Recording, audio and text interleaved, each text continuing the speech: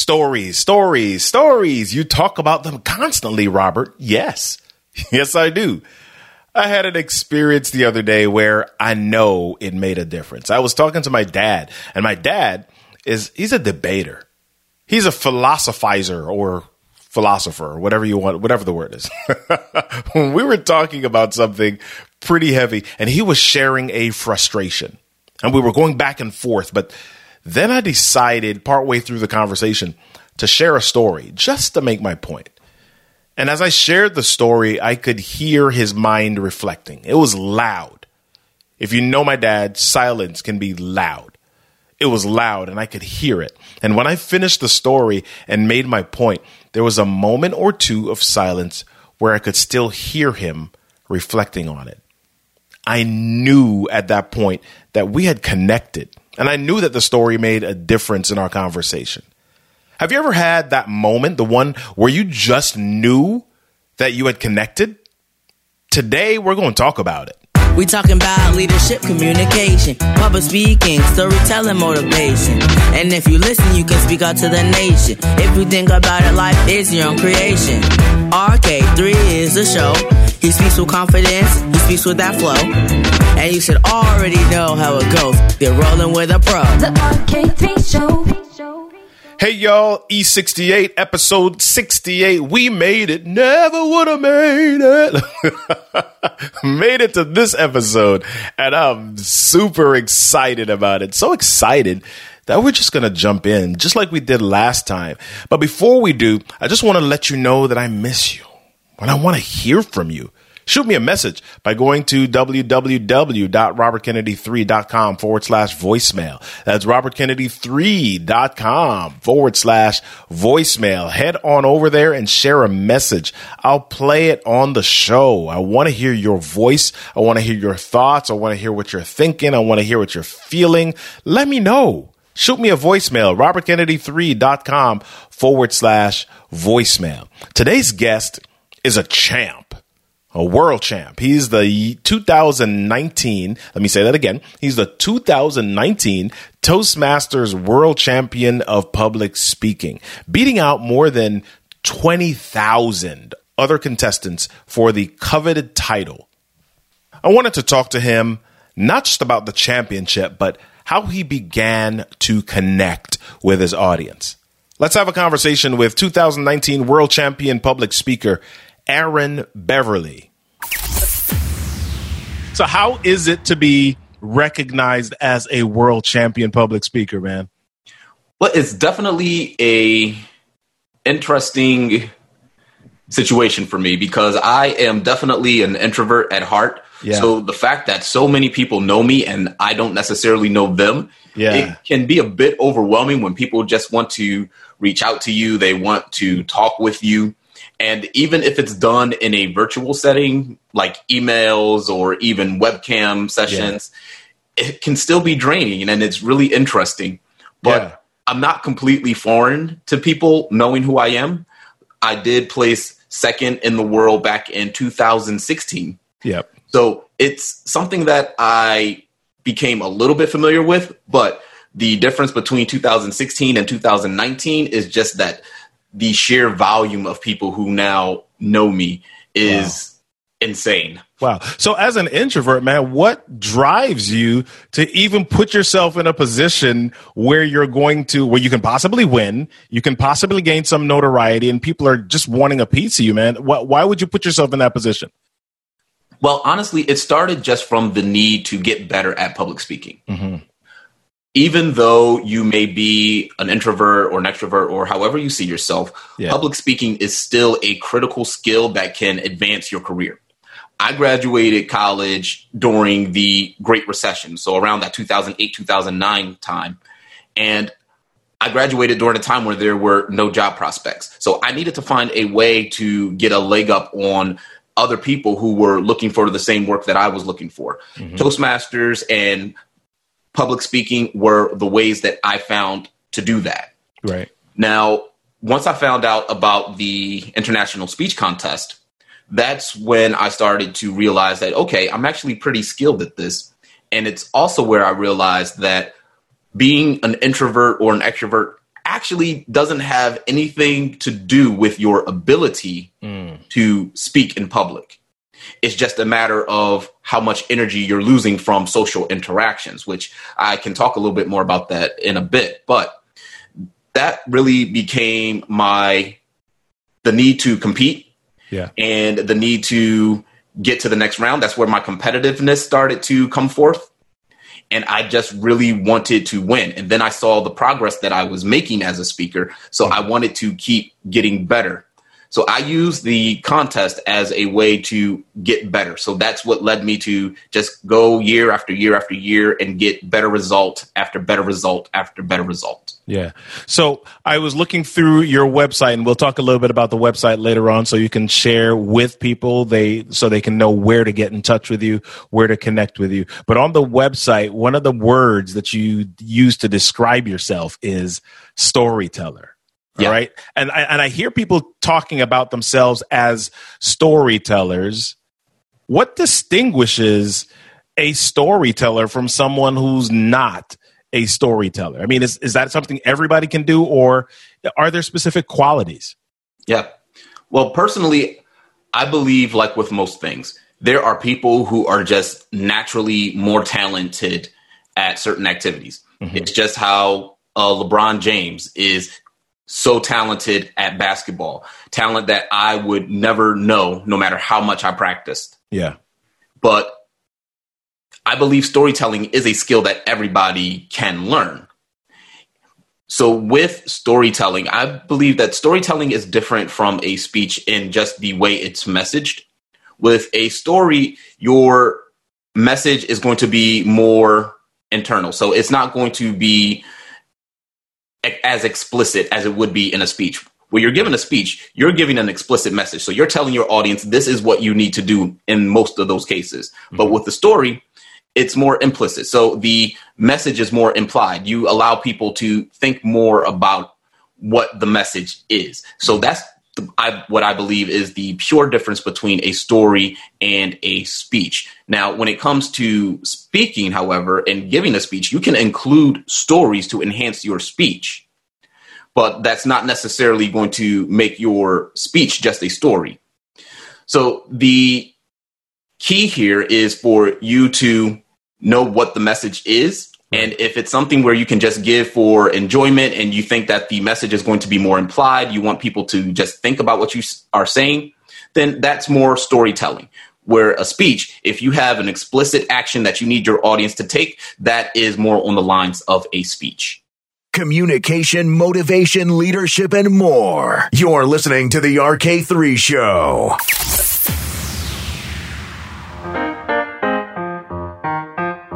Have you ever wondered why some people are able to be remembered so easily? Have you ever thought about why they are associated with certain experiences? Well, it's because they repeat those experiences regularly.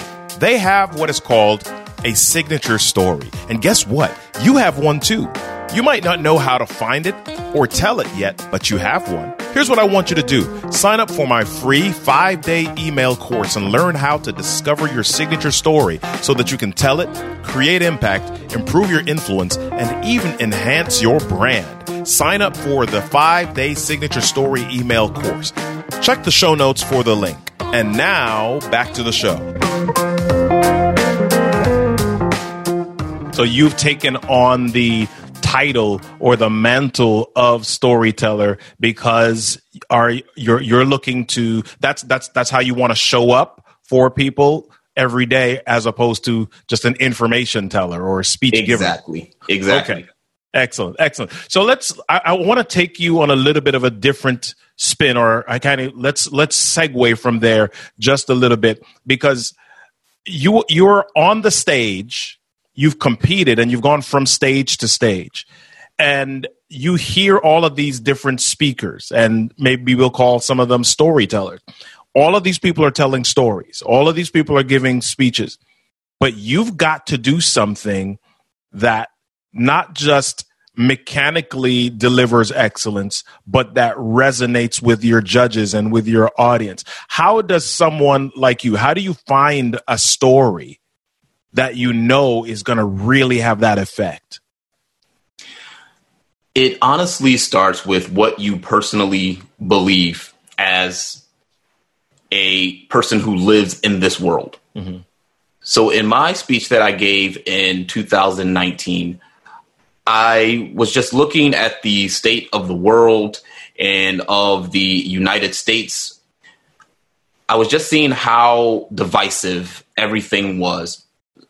And I really wanted to focus on a message that would be around unity and having people come together. Right. That's what I really believed.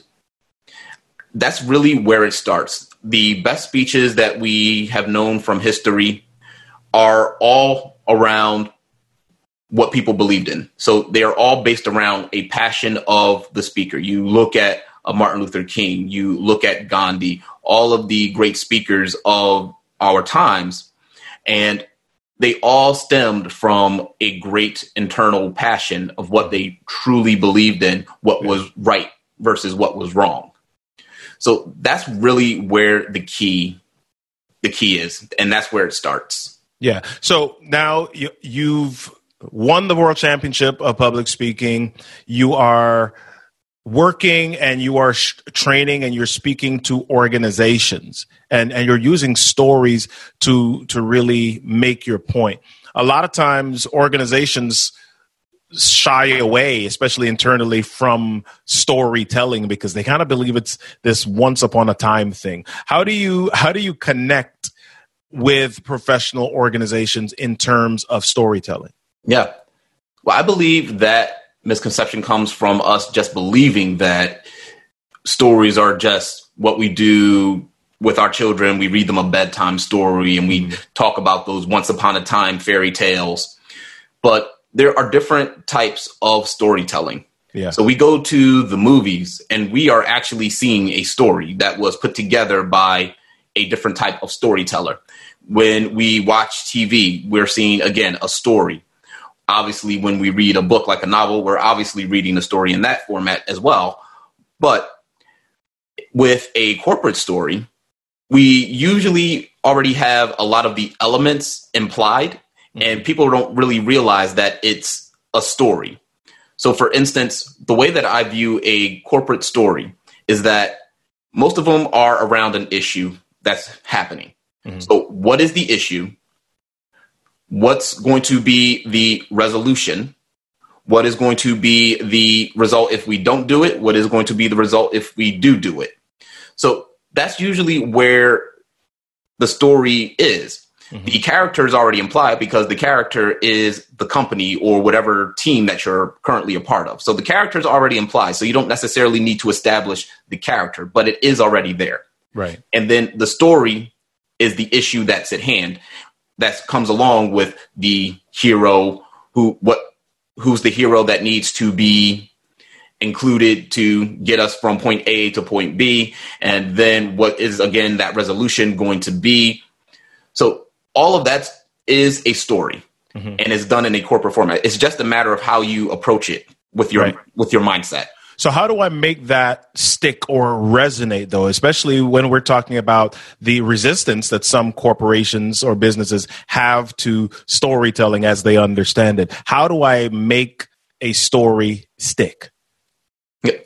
So it really comes into the what's in it for me factor, especially in a corporate setting.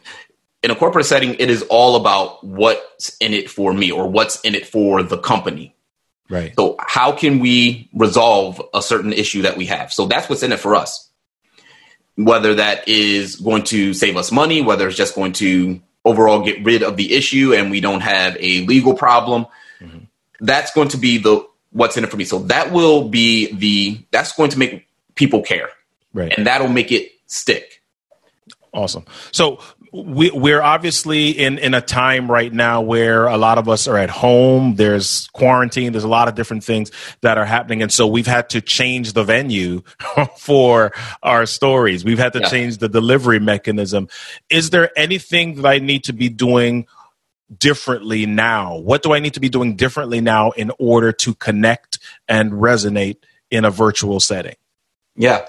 Well, when it comes to a virtual setting, there are definitely going to be differences to how you would present if you were in person. You don't have that direct human eye contact anymore. So basically, your eye contact is eye contact to the lens, right? To your camera lens. And that's what's going to make it look as if you're giving proper eye contact.